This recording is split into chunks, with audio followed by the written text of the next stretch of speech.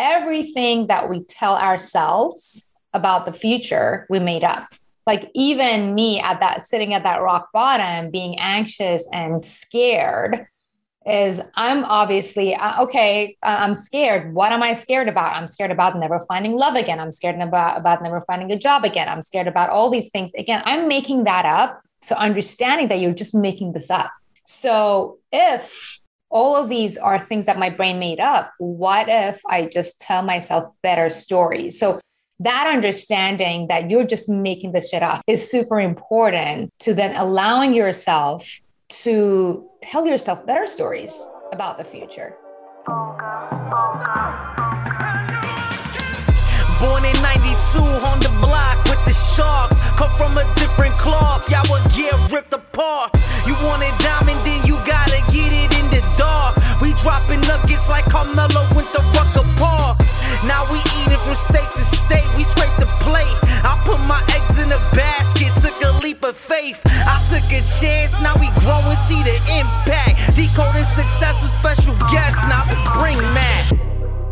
Hey everyone, welcome to the show. Matt Labrie here, your host of the Decoding Success podcast. And one of our jobs here on Decoding Success is to ensure that we are helping you paint the picture for what is possible in your life. And how do we do that? We amplify the messages of the incredible individuals that join us here on the show, meaning what they've been through, what they've achieved, and everything in between. Because not everyone's life is just peaches and cream. We have turbulence. We have ups and downs. We have highs and lows, peaks and valleys, ebbs and flows. We're not here to compare anyone's journey, but a more specific example is the incredible individual that's joining us today that endured countless amounts of turbulence in her life, yet she was able to build a $7 million net worth within 3 years of pursuing what it was that she loved, right? It is possible for you too, and that is exactly why we bring such individuals on the show. So today, we are joined by the Invest Diva herself. I am sure you've seen her on social media, our friend Kiana Denial, CEO of Invest Diva, an award-winning Wall Street Journal and USA Today best-selling author. She's also an internationally recognized personal investing and wealth management expert who has been featured in the Wall Street Journal, Time, Forbes, Business Insider, The Street, NASDAQ, Fox Business, CNN, Yahoo, Finance, and Cheddar, just to name a few. She is a highly sought-after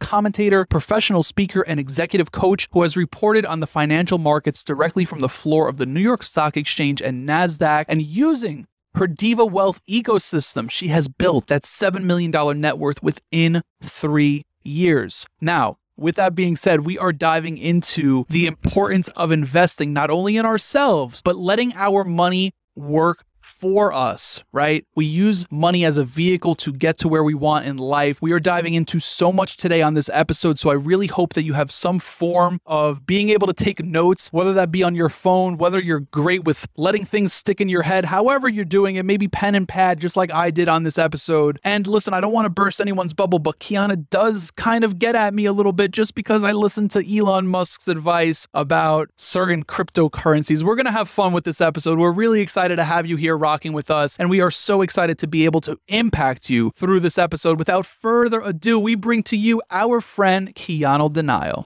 Kiana, welcome to Decoding Success. Absolutely love to see what you've created with your life. It's incredible what you continue to create nonetheless. So welcome to the show. Thank you for having me. Excited to be here. Cool. So we're going to jump right in because I need the details here. I am really, really curious to get your version of your story versus, what's out there on the internet. Welfare in your 20s, fired from your job, and you built such an incredible life for yourself. And I'm not going to throw dollar signs or money amounts around, but I'm just really curious, like at that point in your life, welfare in your 20s, fired from your job, it's very easy to quit per se. And I know like 20s into your 30s, maybe some people would even say into your 40s, life is like kind of just starting. So I'm just curious, like, what was that like? What was that experience like for you? It's interesting because welfare, so I wasn't directly on welfare, by the way. I was like, because I wasn't a US citizen, I was at a house of somebody else who was on welfare. So so it's interesting because we're like, oh, interesting. Like, yep. But now I'm an American citizen. And it wasn't the first time that I had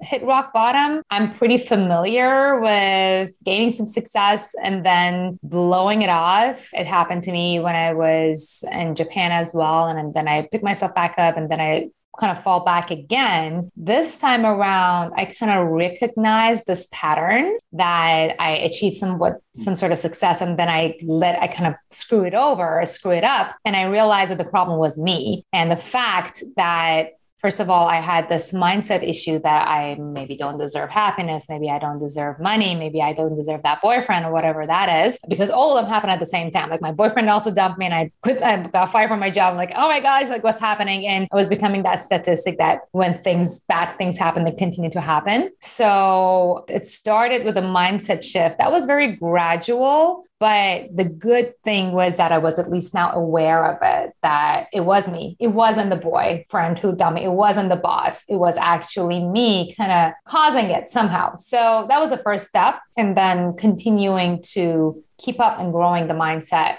has been what has helped me to go through the ups and downs, because it is hard. Like still, it has not been an easy, like smooth sail at all. Absolutely. I appreciate the transparency first and foremost. And I love that you sort of brought up psychology in a sense here. I want to dive into that. You mentioned that, and I could resonate with it on a very high level, achieving some form of success, whatever that may be, monetary, a position, whatever it is, right? And then losing it. And you mentioned that, you kind of maybe subconsciously, maybe not consciously, but subconsciously, you realize like, hey, maybe I didn't feel like I was worth this or whatever that was.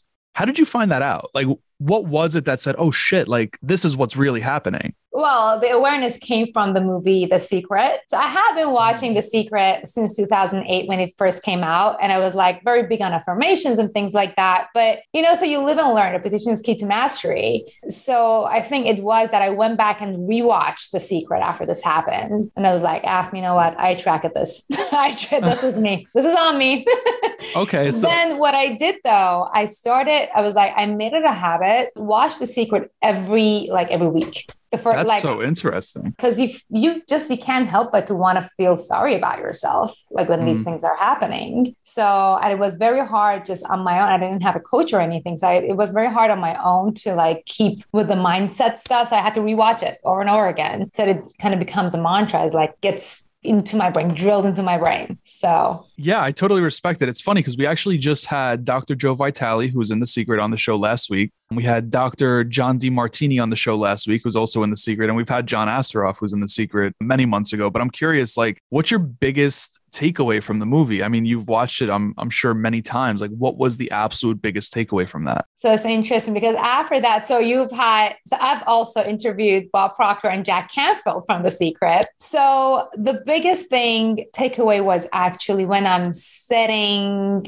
now this is more future pacing, right? So when setting my goals, actually feeling it and believing that this is good, I deserve it. That was the biggest takeaway, because I was already like setting goals. I'm like, yeah, I want to be rich. I want to have this, I want to have that. But getting more deep and starting to believe and writing in my future diary. And the believing part was the one that was very hard to do on my own when I was at rock bottom. And that's why I had to keep watching it and then keep imagining myself as my future self.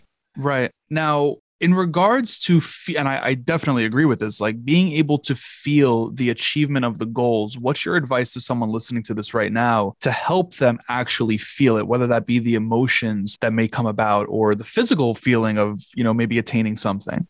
So one thing that, again, now this is like years later that I'm understanding, is that everything that we tell ourselves about the future, we made up. Like even me sitting at that rock bottom, being anxious and scared, is I'm obviously, I'm scared. What am I scared about? I'm scared about never finding love again. I'm scared about never finding a job again. I'm scared about all these things. Again, I'm making that up. So understanding that you're just making this up. So if all of these are things that my brain made up, what if I just tell myself better stories? So that understanding that you're just making this shit up is super important, to then allowing yourself to tell yourself better stories about the future. And for me, what really helps is writing it down.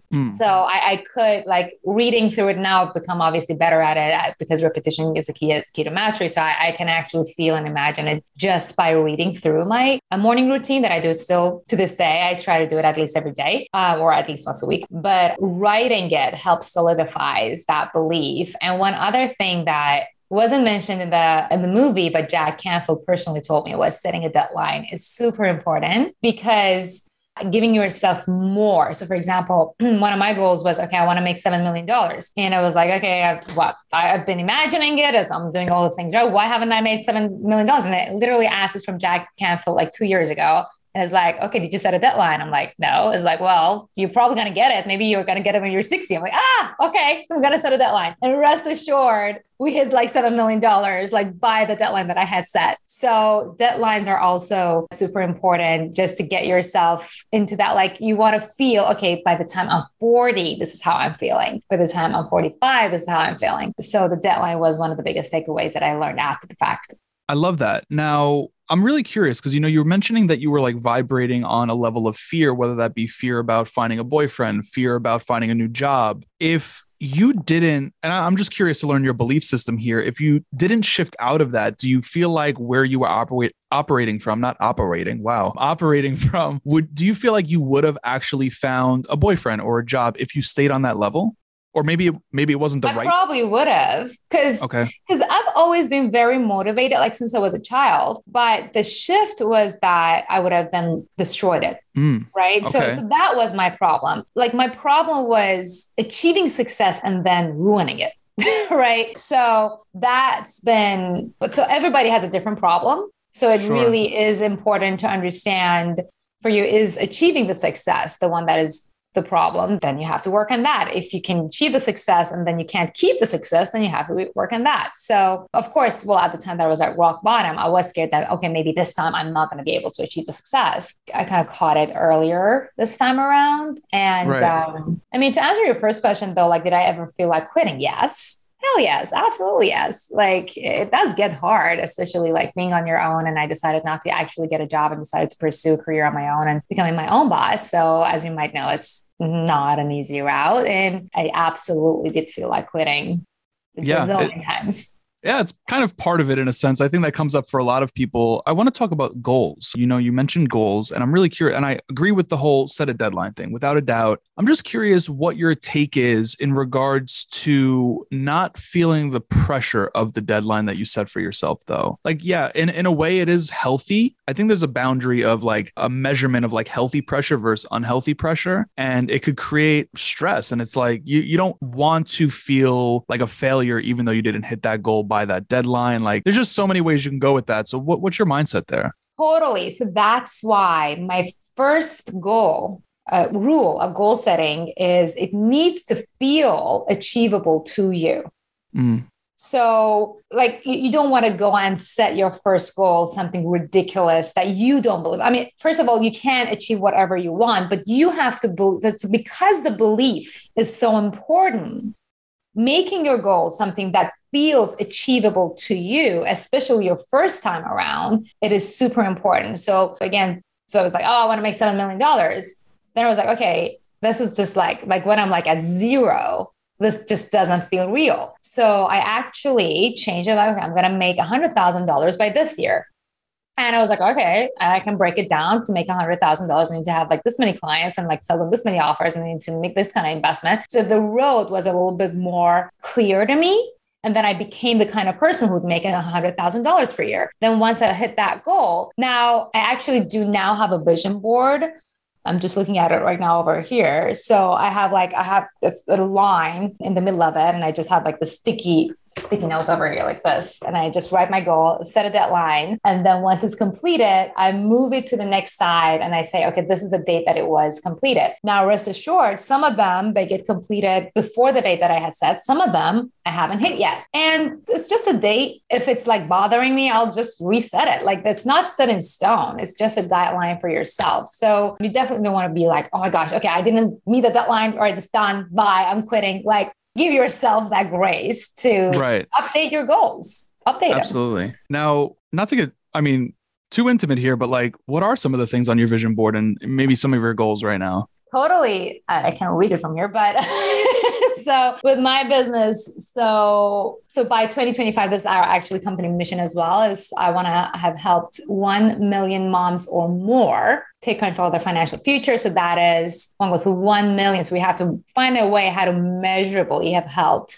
1 million or more moms by 2025. One of my goals that literally just became true is like just, a month ago, but it was, we wanted to celebrate. I had set a goal that by May 29th of 2022, I'm going to have celebrated one or more of my students having achieved $1 million portfolio. So we celebrated that. Actually, it was December 29th, 2021. So it happened 5 months earlier, which is absolutely fantastic. So there are a lot of business related ones. I have my personal goals. I want to have a second child by the year. So a lot of them are 5-year goals that I wrote like a year ago. Is like, we're have a second child. We're living in this kind of house. I'm just looking at it. So I have visions about the house we want to live in and the kind of person that I want to be, the kind of leader that I am. So it's business, money, and relationship.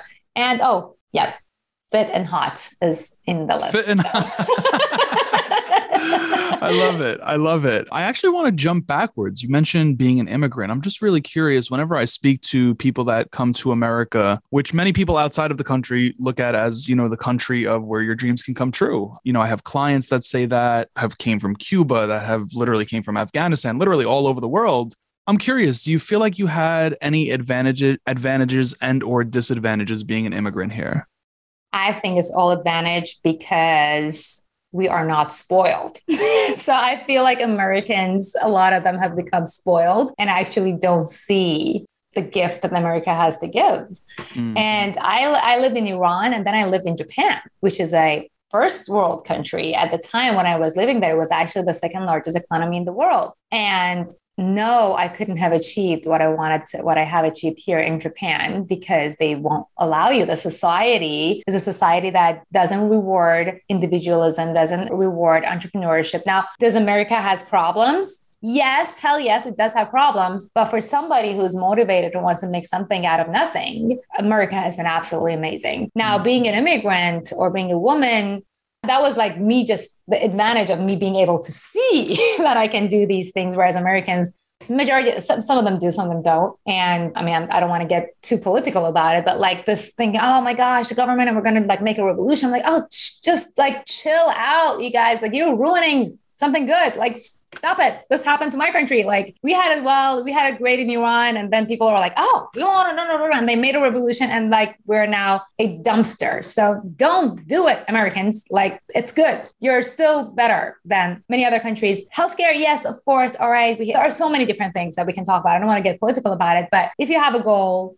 and if you have a dream and you want to achieve it, I 100% believe that America is the place to be. So congratulations for being in the right place in the right time. I love this. I love this. Talk to me, why investing? Oh, that is interesting. So my background is not money or investing. I kind of became fascinated by the whole financial world when I was in Japan. 2008 happened. The market crash happened. I didn't know what market crash is. I didn't know what stocks are. I had no idea what banks do, like nothing. But I did hear that, companies are going bankrupt and then the governments are printing money. I'm like, oh. And then, so the one thing that I understood was that because the governments are printing money, the value of the US dollar is going lower. Then in Japan, I had Japanese yen, right? I'm like, oh, so that means I can exchange my Japanese yen for the US dollar at a lower rate. Like that I understood because, when you go to another country, you get used to exchanging your currency. So I was like, oh my gosh, I'm going to like exchange it for US dollar at a lower price. And then I don't want to go into too much detail, but I accidentally, by doing this through a broker that somebody else set up for me, I made $10,000 during the market crash. I'm like, what is happening like in a month? And I'm like, what? Companies are going bankrupt and I make money? Like, how is this possible? So I became super fascinated about this. I also was learning that, because the governments are printing money, like leaving your money in the bank is like, it's going to devalue it because of inflation. Again, I didn't know what inflation is, but like somebody told me, you have to invest it. I'm like, what's investing? So I was like, I became fascinated, so much so that I decided to move to New York and learn and get a job on Wall Street. So that's what happened. So the job on Wall Street, is that the job that you ended up losing? Yes. Oh, it is. Okay. So this is where it all connects. Yeah. That's so interesting. Okay. So talk to me about, I mean, I'm assuming that you went all in on investing with yourself after that job. Is that correct?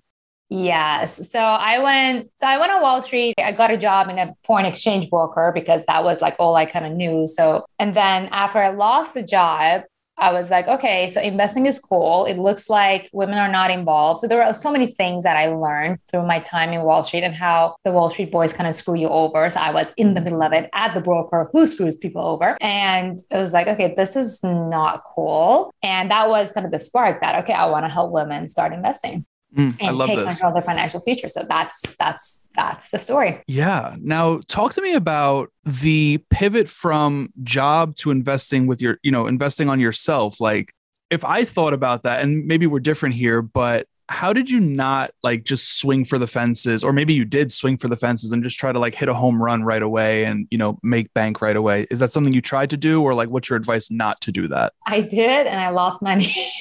Yeah. So, okay. So this is what happened, right? So of course, when I lost the job, they kind of paid me out for a while because they fired me. So I had some money coming in, and I was like, all right, so let me like find some trades. And then I was doing some gigs here and there. And I was like, I knew I wanted to be on my own at this point, but I wanted to like make more money and like learn something on the side. So actually the story is like, I learned how to read from a teleprompter. So I became a reporter of the New York Stock Exchange. And that was great because I'm okay, great. Now that not only I'm going to like make some money, and reporters make like really low money, by the way, but I was like, okay, I'm surrounded by all the traders. Let me see what they're doing. And so I got kind of confident. I was like accumulating like $15,000 at that point. It's like a year or two later. And I was like, all right, let me go all in. And rest assured, trading the app didn't work. So blew out, learned the hard way that you don't day trade, you invest. So there's been a lot of ups and downs. So first, because I was like, I started with Forex trading, which is like super risky. And that's all I knew. And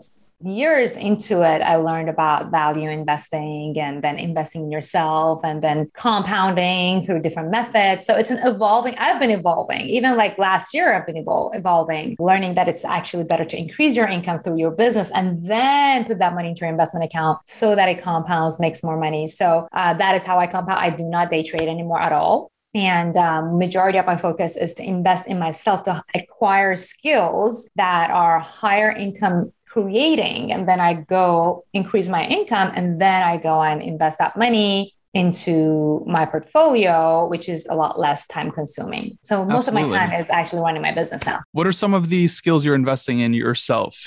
So a lot of it has to do with different aspects of entrepreneurship, because that's where money is at. That's where you have the most amount of control. I knew I didn't want to be like, okay, there is a route that you can go and become a day trader, a professional day trader. I already know that wasn't me. I not want to become a professional day trader. The level of stress is just not for me. And it is a lot riskier. So I went into this entrepreneurship journey. So I started out with investing in myself, learning about marketing and funnels and PR, and then writing a book, and then learning how to do sales properly, and then learning public speaking. So it's a storytelling. Like right now, I'm like investing in myself about like storytelling, and that I'm practicing right now, by the way.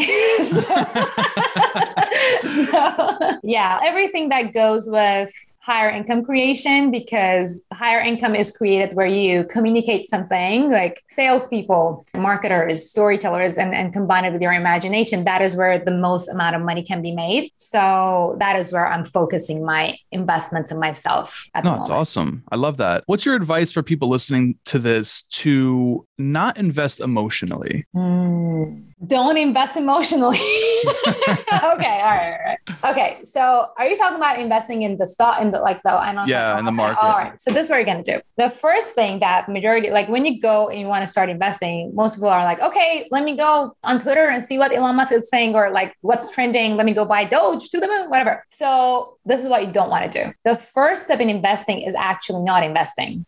The first step in investing is understanding your risk tolerance, because investing, just like personal finance, is actually very, very personal. So I get into my DMs like every day. Okay, Kiana, just tell me that one stock or that one crypto that's going to make me a millionaire. I'm like, it doesn't work that way, because emotion, and I'm glad that you asked me this, because emotions is what makes or breaks your investment portfolio. And you will not get confident in your portfolio unless you have done your due diligence from within. So, and your risk tolerance, again, is not just, oh, I have a very high risk tolerance, or, oh, it's not just your personality.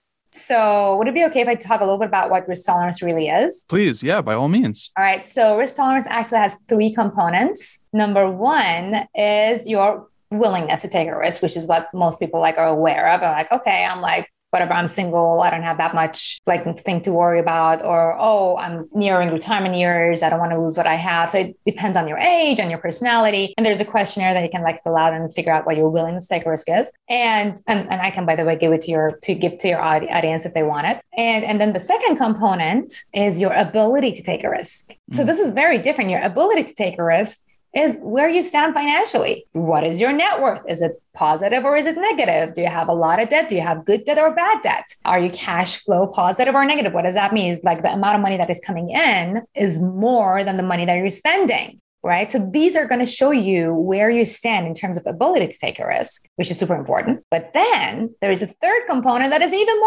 more important. And that is your knowledge, your personal knowledge and confidence in the asset that you're investing in. So no matter how high your risk tolerance is, if you get into an asset just because you heard about it here on a podcast, on Twitter or something, and at the time it's going up and you're excited about you get in, if you actually don't know what that asset is, what derives its value, then the moment the markets crash, your pants are going to sell. And vice versa. If you're confident in that asset, the moment the markets drop, you're like, yay, I'm going to buy more. So the emotional management really comes down to your confidence and knowledge. And that is something that you have to go and acquire. That is an investment that you have to make in yourself. And that's why I always say the place you want to start with investing is just go with what you know. Go look at your credit card. What are the companies you're spending the most money with every month? Right. As a customer, you have a lot of insights about their operations. Do you like them? Do you think you're going to stick with them for the next 5-10 years as a customer? Do you think their category even is going to be relevant in the next 5 to 10 years? These are the questions you want to be at. Are they actually resolving a real problem? Yeah, no, this is so interesting. So it sounds like the first 2 aspects of risk tolerance, it really comes down to having a hyper awareness about yourself. Now, the thing with that is you could easily lie to yourself too. That's why you want to have that risk management toolkit. So I'm just going to give it to you. So just go to investdiva.com/masterclass, investdiva.com/masterclass. And there's this webinar. And then I explain exactly all this. And then I give you a risk management toolkit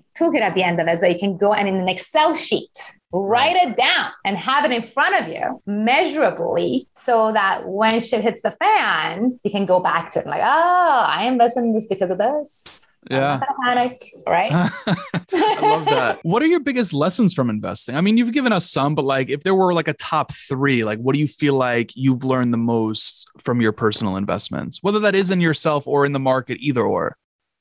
What I've learned from investing. Biggest takeaways. Biggest takeaways, because I typically focus on what are the mistakes people make. And so the mistakes people make, we can talk about that and I'll tell you what I've learned from it. So it's interesting that so the biggest takeaway has been when I'm a consumer, actually understanding why I'm a consumer. So I've become a very aware consumer and customer. And every time I look at a company, I go to a McDonald's or shop on Amazon. I am curious, okay, I am a part shareholder of this company. As a consumer, as a customer, am I happy with it? You start looking at different aspects. And then another interesting thing about investing, and then at the same time being an entrepreneur, which I recommend people at least having a business, is that you become more aware of what makes or break a company. So as a business owner, I know the things that have worked for me as a business owner. and I look for them in the companies that I want to invest in, because you're basically diversifying your portfolio by investing in other companies. You're basically becoming a shareholder. You are a shareholder, a part owner of a different business. So really the first thing you want to focus on when you're buying any asset is that, okay, if you had trillions of dollars and you could buy the whole company with the management and the products and the marketing team and the culture and the values they represent, would you buy that whole company? And if the answer is no, you probably don't want to actually buy their shares. Right. And one other thing that gives you a lot of control, and why I love investing in individual stocks as opposed to index funds, which are becoming popular, is because you're voting on a company with your dollars.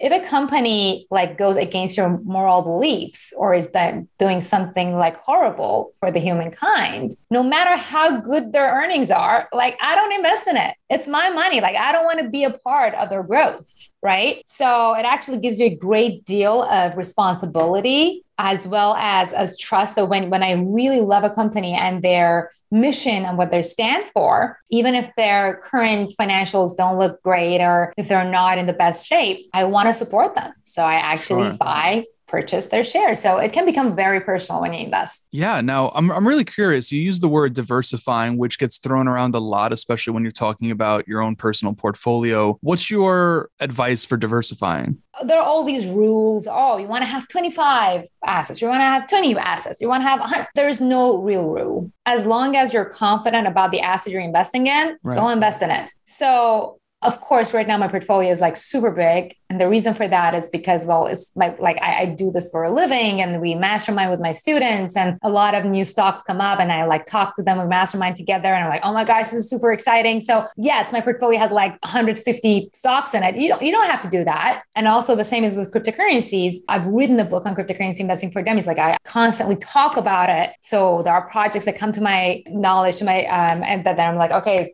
this is really cool. So I invest in more cryptocurrencies that you may do as a person who's just doing something else and they just want to have some investment. So you don't have to go crazy about diversification, really. I think really your confidence, if you only have confidence in one company, just go invest in one company. Right. Now, I'm really curious to learn what you do personally and maybe this is considered a morning routine, but I know that I am friends with a lot of day traders. What do you personally do to get yourself in the right state of mind to work the market? And I say that because, we're talking about investing emotionally. We're talking about swinging for the fences. Are you doing something beforehand? Just anyone would train to, go play in the Olympics or even go out on a date. You need to be in the right state of mind. What are you doing for that? All right. I love this question. Are you ready for this? Again, so remember, I'm a value investor, not a day trader. Value investor. So this is what I do. I turn off the news. I do not look at anything at all. Literally today was I manage my portfolio once a month and I do it live with our students, and wasn't getting DMs, people panicking on my social media about the markets falling down. I would not have known that the markets were down. I don't care because I've already set my portfolio. I set something called buy limit orders and I do it I have a system. I look at market psychology because markets go up and down because of psychology and emotions. We talked about that. And my favorite assets, I already told my broker, hey, buy this asset when it drops this much. I already I don't want to say I knew I predicted it, but I kind of had some idea that these are the levels it could drop to. And I mitigate my risk by setting buy limit orders, telling my broker, if it drops this much, buy. And rest assured, today I opened up my portfolio and oh, look, when I was doing my business and hanging out with my daughter and family and going on vacation, my buy limit orders went through when the markets dropped. So I do it the exact opposite. So I first go and find the asset that I want to invest in based on my own knowledge. Then I go on Google and read the news about them and see what they're doing, who their management is, what their products is, and all the things. And then I actually go against the crowd. So when something I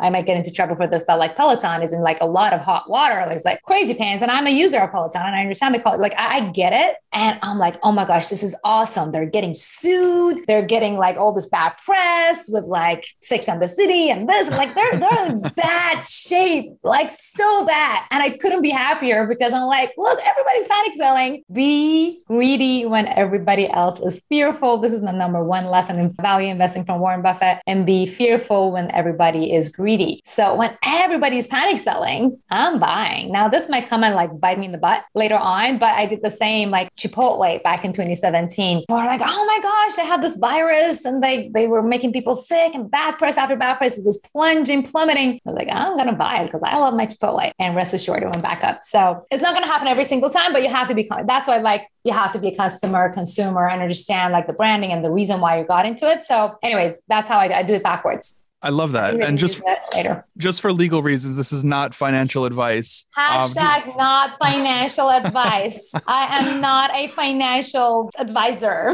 Just throwing that out there. But I do want to actually piggyback off what you were saying in regards to the quote, be greedy when people are fearful, be fearful when people are being greedy. And it kind of ties into what you were saying earlier in regards to like when Elon sends out a tweet about buy whatever type of cryptocurrency, whatever it is, that goes hand in hand. But I mean, it really does drive the market in a sense, especially with the crypto stuff, right? I just saw that Elon is accepting, what is it called? Dogecoin at, the supercharged stations and stuff. And I'm not going to lie, I jumped on that, but it's fine. It probably will to like do something to it. But yes, so jumping on hype and FOMO is the biggest mistake you can make. Sometimes it pans out, works out for you. But the problem with that is that then you get addicted to it. Yes. And then the next time you're like, oh, Elon said Dogecoin, bought Dogecoin. Look how amazing that was. Now I'm going to go on Twitter and see what else is trending. So it becomes gambling, unfortunately. Exactly. I think that happened to a lot of people with AMC and those other, Reddit stocks and whatever was going on. But it's also happening with IPOs. Oh, yeah.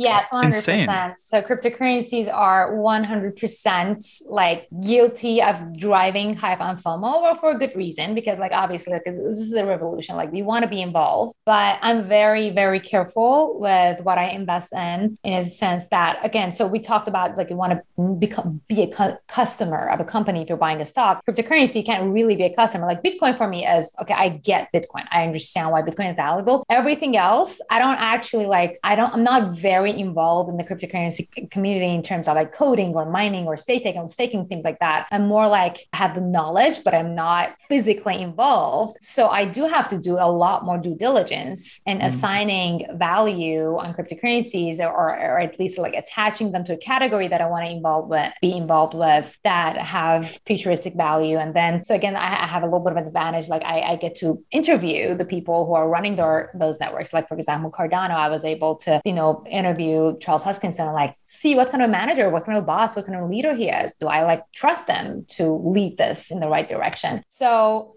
with cryptocurrencies, it gets a little bit harder just because if you're not already involved, if you're not already some sort of a customer or user, then you have to do a little bit more education on your end. For sure. Definitely makes sense. I'm curious, what's a question you wish more people would ask you? I'm sure you get a bunch of questions, not just on podcasts, but in your community with all your students as well. What's a question you wish more people would ask and how would you answer it? Where do I start? Really? Well, people don't ask that? Well, because my target audience is people who are a little bit more intimidated with investing. So the question is like, oh my gosh, I heard about this. I'm seeing like all this hype and FOMO. Like, what is the best way to get started? So people are cautious about it. And then because I work more with women, I think they're a little bit more risk averse in a sense. So that is where it's like, okay, what's the safest way to start? What's the best way to start? That's the number one question. The number two question is like, what's the best stock to buy? And I'm like, it's not up to me. It's up to you and your confidence. So those are the two questions. And the third question is like, okay, this is great. I got it, but I don't have money to invest in. And I'm like, all right, so go increase your income. So the three questions are where to start, what to invest in, and I don't have money. Now, what drove you to work with women? Is it because you're a woman yourself, or is it because, your business coach told you need to niche down? Like, I'm just curious. Interesting, right? So first of all, we have both men and women, just to be clear. My mission is to help moms, but our community is like almost 50-50 men and women. But so I first started out, I wanted to help women because I was a minority. So I was the only girl in my class when I was in Japan. I studied electrical engineering, and then I was the only girl on my team when I was on Wall Street. And it was tough. it was hard. Like, I'm not going to sugar, like you don't get taken seriously. Like, it's like whatever I do, there's going to be something where like, if I do well, or if I like get a promotion, it's like, he got it because of your looks. Or if I don't do well, you're on your period. It's like everything is attached to something about being a woman, which is just stupid. Yeah. It is getting a lot better right now. And then that leads to women being intimidated and not wanting to actually invest. And then, so if you think about it, women actually live longer in general than men. So it is so crucial for them to actually invest on their own. And then there's all this like, I mean, no offense, but this like Wall Street is like very like boys club, and then make it more intimidating for women. They think they're not good enough, and then they don't invest. And then they are the ones who have to deal with the consequences after like their husbands and spouses have died. So it became a passion of mine to want to help women because we have a lot longer retirement. I mean, again, like, yes, some women do die earlier, but in general, not that men don't have to invest, they definitely do, but they're more exposed to it. So my goal was to like break down the barriers. And that's why like I'm a little bit like goofy and like just dancing around, like being like whatever that I am on TikTok to show women that, hey, you don't have to like be an uptight like woman in a suit to be invested. Like anybody can literally do this. And it's not like something that is super time consuming. So that was the reason why I started out that way. But here's a catch, right? It's interesting that you asked me about my coach, because I was like, okay, I want to help women. But at the beginning, it was such a male dominated field that no matter what I did, I only got male students. Interesting. And I was like, okay, they're paying me. All right. Like, come on in, like pay me. So it was great, but and I was like, I'm just going to be open to everybody. And I'm just like,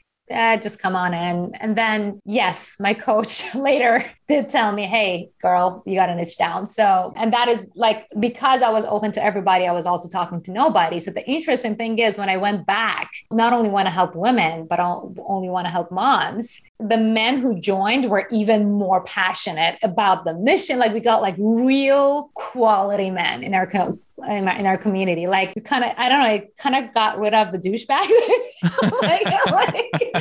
Because it is like, it's a boy anyway. So, but it's like, I'm very proud of our community because people who are in are like just awesome because they understand what the mission is. And regardless of that, they're like, yeah, I'm a proud Invest Diva. I'm like, oh my gosh, you're just like awesome. And they bring their like wives in and their daughters in. And it's just like super cool. So that's awesome. Now I want to make sure, and I'm going to let everyone know now that we're going to have all social links, websites, courses, books, all of that good stuff in the show notes of this episode. I do have one more question for you. Actually, two. I'm going to ask you, where are you hanging out most on social, just so we can let everyone know? Is it TikTok?